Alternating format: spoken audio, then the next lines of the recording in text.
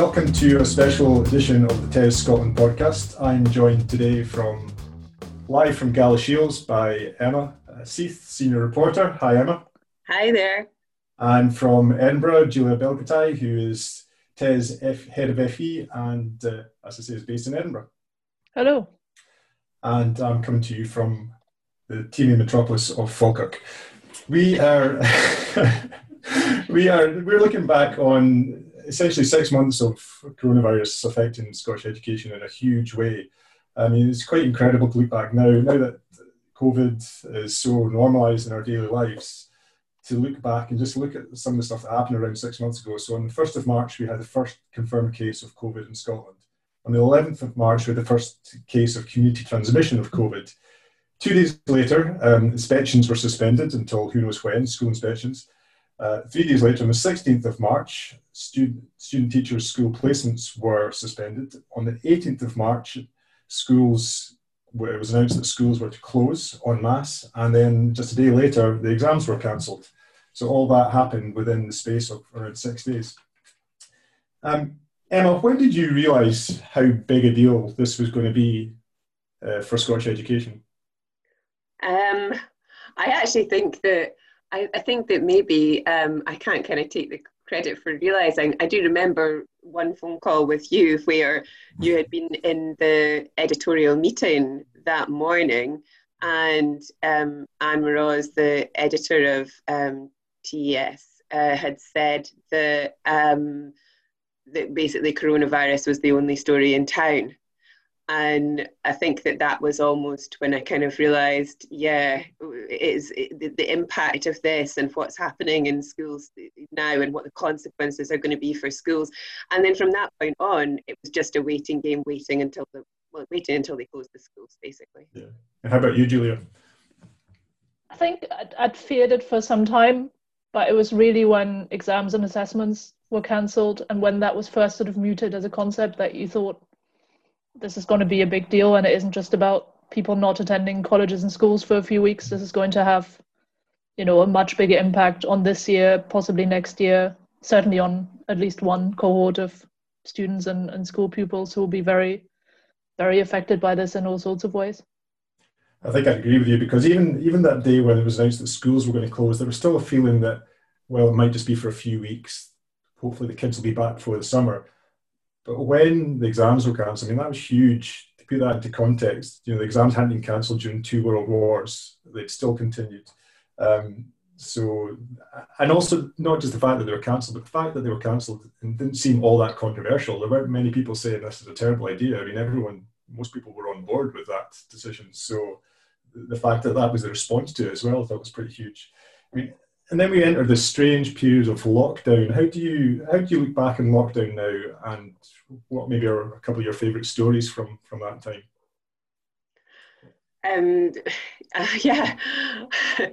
think that it was I think that when you have kids, the key thing with lockdown was the homeschooling and getting used to this idea of having to juggle your job, which was just so hugely busy and understandably busy at that time. I mean, it was a brilliant time. It's been a brilliant time and continues to be a brilliant time to be writing about education, because it feels very, very important. It almost feels like you're kind of providing a service where you're bringing up-to-date information to teachers. You're summarising really important guidance about how to stay safe in school, and things are changing really, really quickly. But at the same time, in my case, I had, sort of a 6-year-old and a 9-year-old at home who needed to be home educated, and almost you're used to doing your job, but you're not used to educating your children at home. So for me personally, the home education side of things, getting to grips with that, understanding the platforms like Teams that they were working on, understanding how to encourage your own children to work and how to be their teacher. I felt that was the most challenging thing. But I mean, I'd be interested to hear, Julia, sort of how you found it, because I should imagine that there were very different challenges for you. Well, there was no one I needed to homeschool, but certainly the being cut off from the world in that way and sort of spending quite so much time on your own was challenging. But it was also, at a time where we would have been busier than certainly, the FE team has ever been before. It moved from finding stories and covering stories, a number of stories every day, to just basically trying to stay on top of what the latest guidance was and what was happening. And colleges closed their campuses for face-to-face teaching, but there was still so much going on, both within colleges and also with the sector as a whole. And then because I cover both Scotland and England, there were then 2 different sets of guidance for everything, and 2 different settings around lockdown and different approaches to everything, never mind 2 ministers and, different unions and all sorts. So there was certainly no shortage of things to be looking out for and to look at. But as you were saying, it very much felt like a very important time to cover further education, because people were really looking to us to tell them what was going on and where the sector was at. Completely agree that the job for us, in some ways, it's sort of maybe gone back a bit towards normal, but it went from a job where we were both A, reacting to news as it happened, but B, going out and finding news and finding stories and finding features too. There was so much stuff to react to. It was like a game of whack-a-mole. You're just like, okay, there's a story. Oh, there's another story. And they're just, they're coming at you at an incredible pace. I feel as well that during lockdown, it seems like another time now.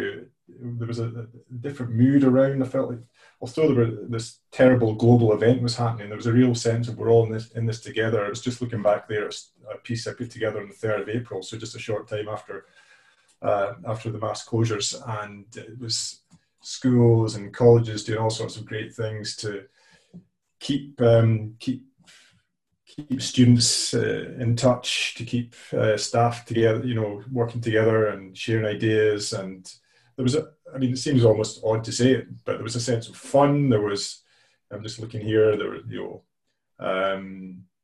musical performances. There was a Glasgow college doing a mass sort of dance lesson, I think.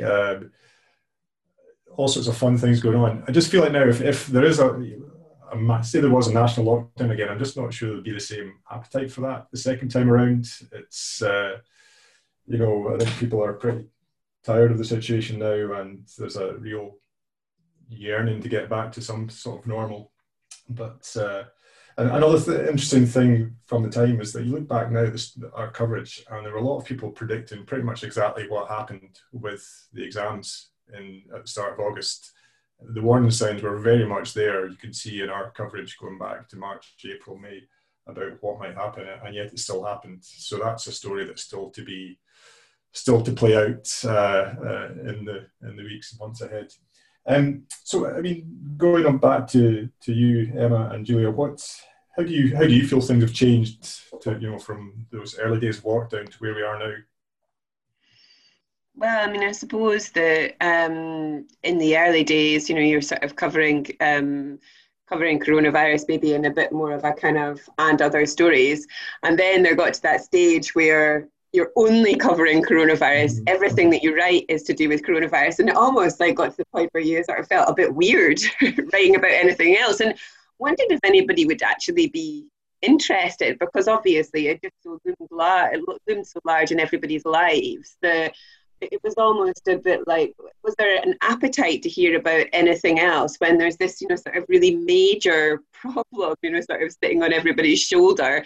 Do they want to, sort of hear about the latest research into modern languages, or, is there any appetite for that kind of news? And I think that's, that's changing now because schools are back, so people are more interested in things to do with, improving their practice and stuff like that. But I guess the thing that looms on the horizon is that, of course, the figures are not looking great in terms of the rising numbers of coronavirus cases. And so the next thing on the horizon will be about what is the impact of that going to be for schools. But it seems like it could possibly mean that it's more about local lockdown or local changes to the way that things are done, because we have better data and because we can identify where the clusters are.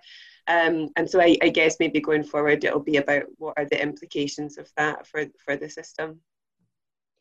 Yeah, and we started off very much just sort of covering colleges closing for face-to-face teaching and the sort of immediate implications of what was going on. And then we went, I think all three of us went quite quickly to a lot of stories that were born out of innovation. You know, what great things were teachers, and in my case, lecturers and colleges doing, you know, much of it out of necessity. You know, you mentioned already Glasgow Clyde College, and that was actually what would have been the end of year dance show, which is something that colleges take great pride in, do every year. There was no way to do it in person.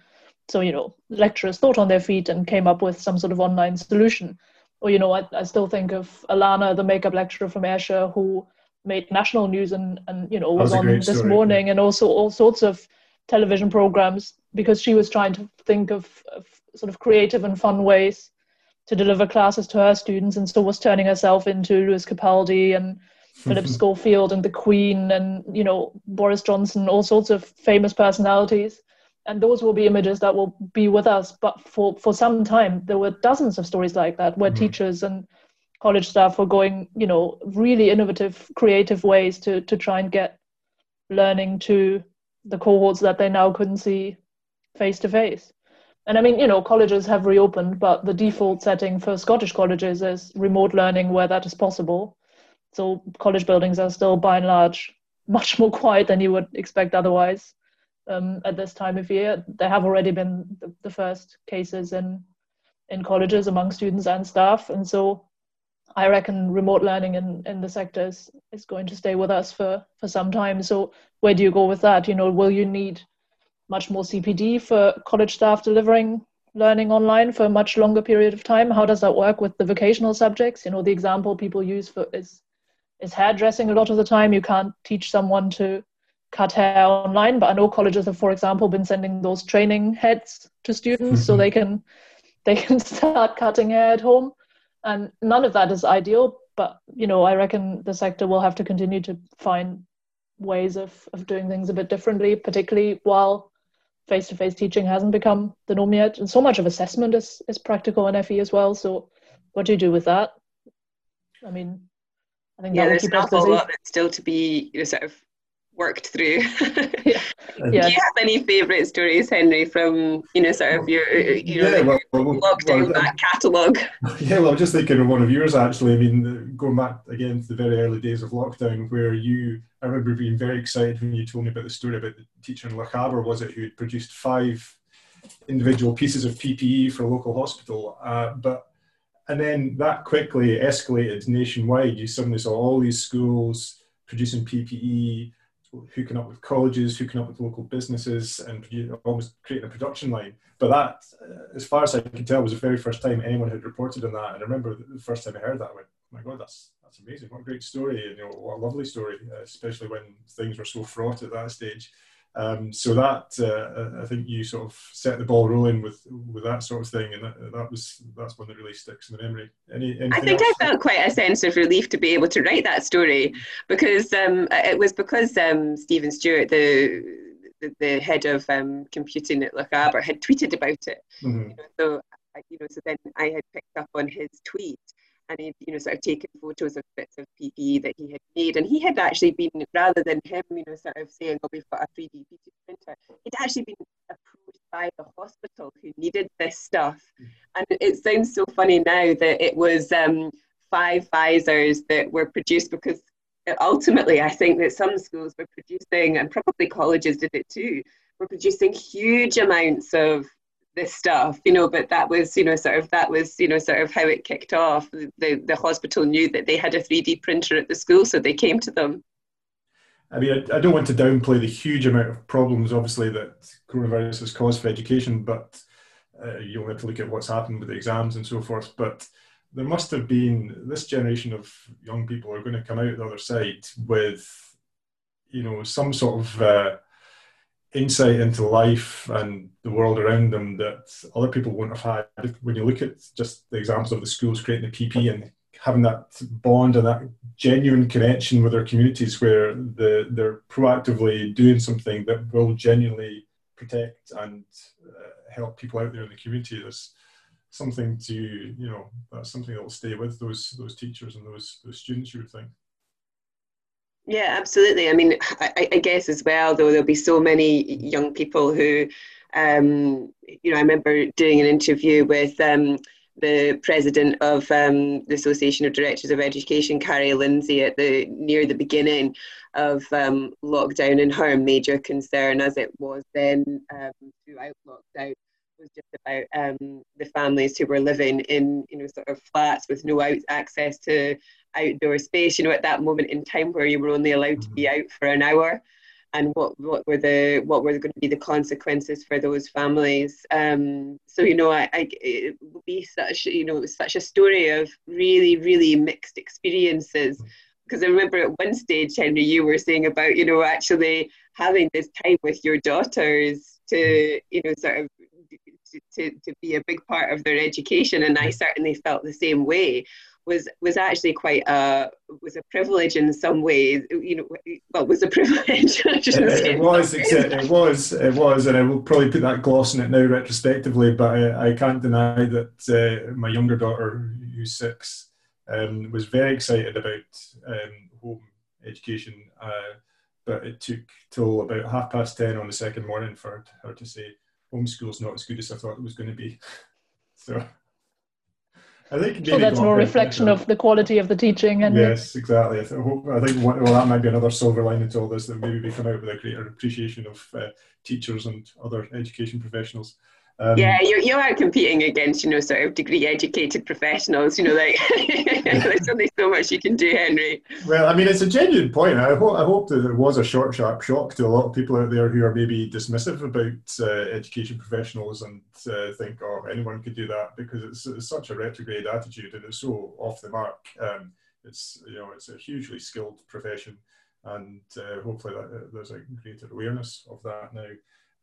So I mean, looking ahead to what's coming up next, we're sort of still at the foothills of this school year, this academic year. Have you any thoughts or predictions about what's going to happen over the next few months?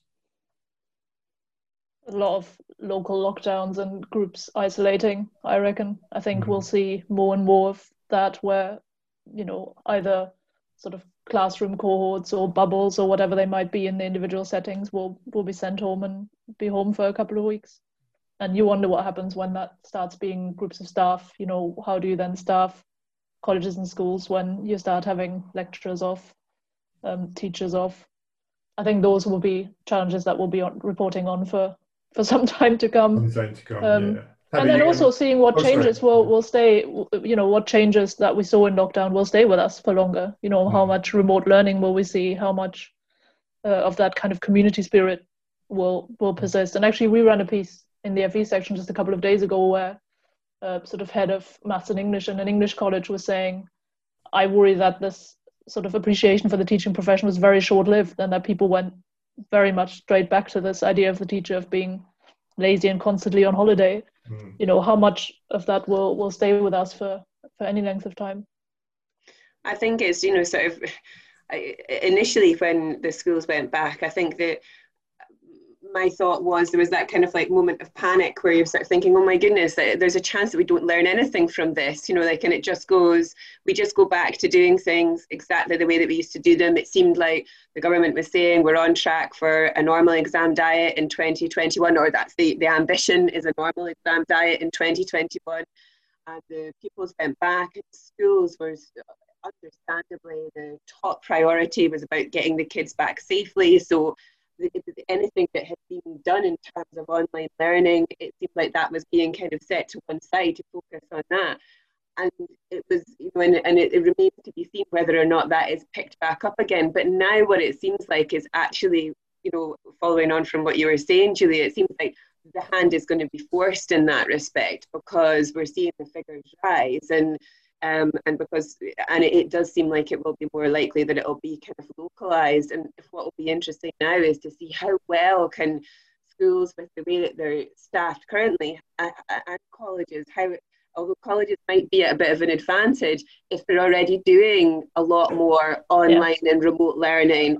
But Absolutely. For schools where it's all happening just now face to face, and where some classes are having to isolate, some teachers are having to isolate, it's quite piecemeal, and you sort of wonder what is the impact then going to be on the children who are just having chunks of their education missed, and how easy is it going to be for schools to fill in those gaps?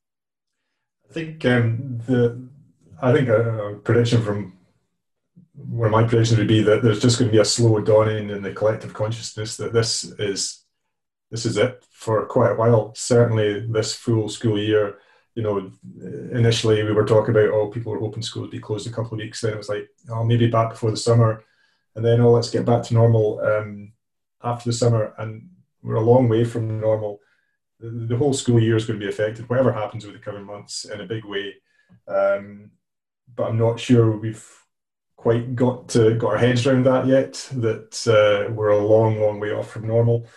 Sorry to sound very gloomy. And more immediately, I think a big thing coming over the horizon, Em and I were covering the Education Committee of the Parliament yesterday, and a big question just now is what on earth's going to happen with the exams next year. I mean, students at colleges, at secondary schools, they've already had, preparations towards qualifications like Highers badly disrupted. Courses usually start well before the summer. People are still waiting on advice from the SQA on what the exam is going to look like. That's now looking like it won't come out until October. But John Swinney seemed to be dropping a hint that there'll be a decision made on exams in early October before the schools break up, and some schools break up on Friday the 2nd, so that's not far away.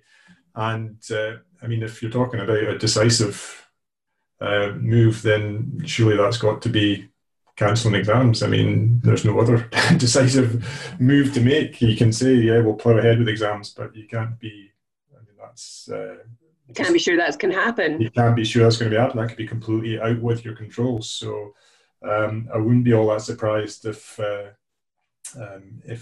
exams are cancelled at some point, but we shall see. That could be off the mark. Any last thoughts from anyone? How are you all doing anyway? How are things going personally? Are you coping? Have you got to Germany yet, Julia? I made it. Yeah, no, I did. I made it home for a week, which was great. I was on the first flight that I could take, and came back on the first flight that was coming back from Munich into Edinburgh. So, but that already feels like a very long time ago. Contemplating possibly making a first sort of visit to a college. That would be the first in about 7 months. Try and get a bit of normality into daily working life. How do you feel about that? It's probably the thing I miss most is going into colleges and actually seeing what they do on the ground. But I mean, the thing is, they currently aren't doing an awful lot on the ground that I can't also see from Zoom. That's true. So I mean, the situation is entirely different in England, where the minister said she wants every student in a college to get face-to-face learning this term. And the health advice there is already saying we can't expect colleges to have outbreaks for that reason. And so I don't know, I miss it, but I equally don't particularly want to rush back and either put myself at risk or anyone that's around me, or bring something into a college setting. I have to say, I find this period a bit more psychologically unsettling than that sort of March, April, May period, where, because things were so clear, the rules were very clear. You basically have to stick in your house for most of the time and not do much else other than potter around with your own family or your whoever you're living with. And there was something sort of strangely, amidst all the turmoil, sort of strangely reassuring about that. There was clarity there. Now you're always trying to catch yourself, say, oh, can I do this? Am I allowed to do this? It's quite, you're always constantly reevaluating what you're doing on a day-to-day basis. And I have to say, I'm not sure when I'll next be inside a school, and I'm really not sure how I'm going to feel about it either. I don't think I'll know until I get there. How about you, Emma? How are you feeling? Yeah, I mean, I think that there just has to be a good reason for it. That's it. It's as simple as that, isn't it? I mean, and I don't know how schools would feel about that just now. I mean, if you consider it that they are not having in, sometimes, sort of the visiting teachers that they would usually have in for PE or for music, then I should imagine that having us in would be pretty low down the list of priorities. But in terms of sort of schools coming back and how are things sort of playing out in schools and how different is it on the ground, you could see that almost that's the moment at which you kind of go to visit is to sort of report on how that re-entry into school is, how is that going. And for a lot of other things, I think it's probably possible to do quite a lot of it over the phone. And actually, I think that's almost, at the moment, we're still in a situation where that's the only way to do it. Yeah, sadly. Well, thanks very much, Julia. Thanks, Emma. I think we should reconvene in a few months and see how things are going, maybe about halfway through the year. But thanks, and until the next time. Thank you very much. Thank you.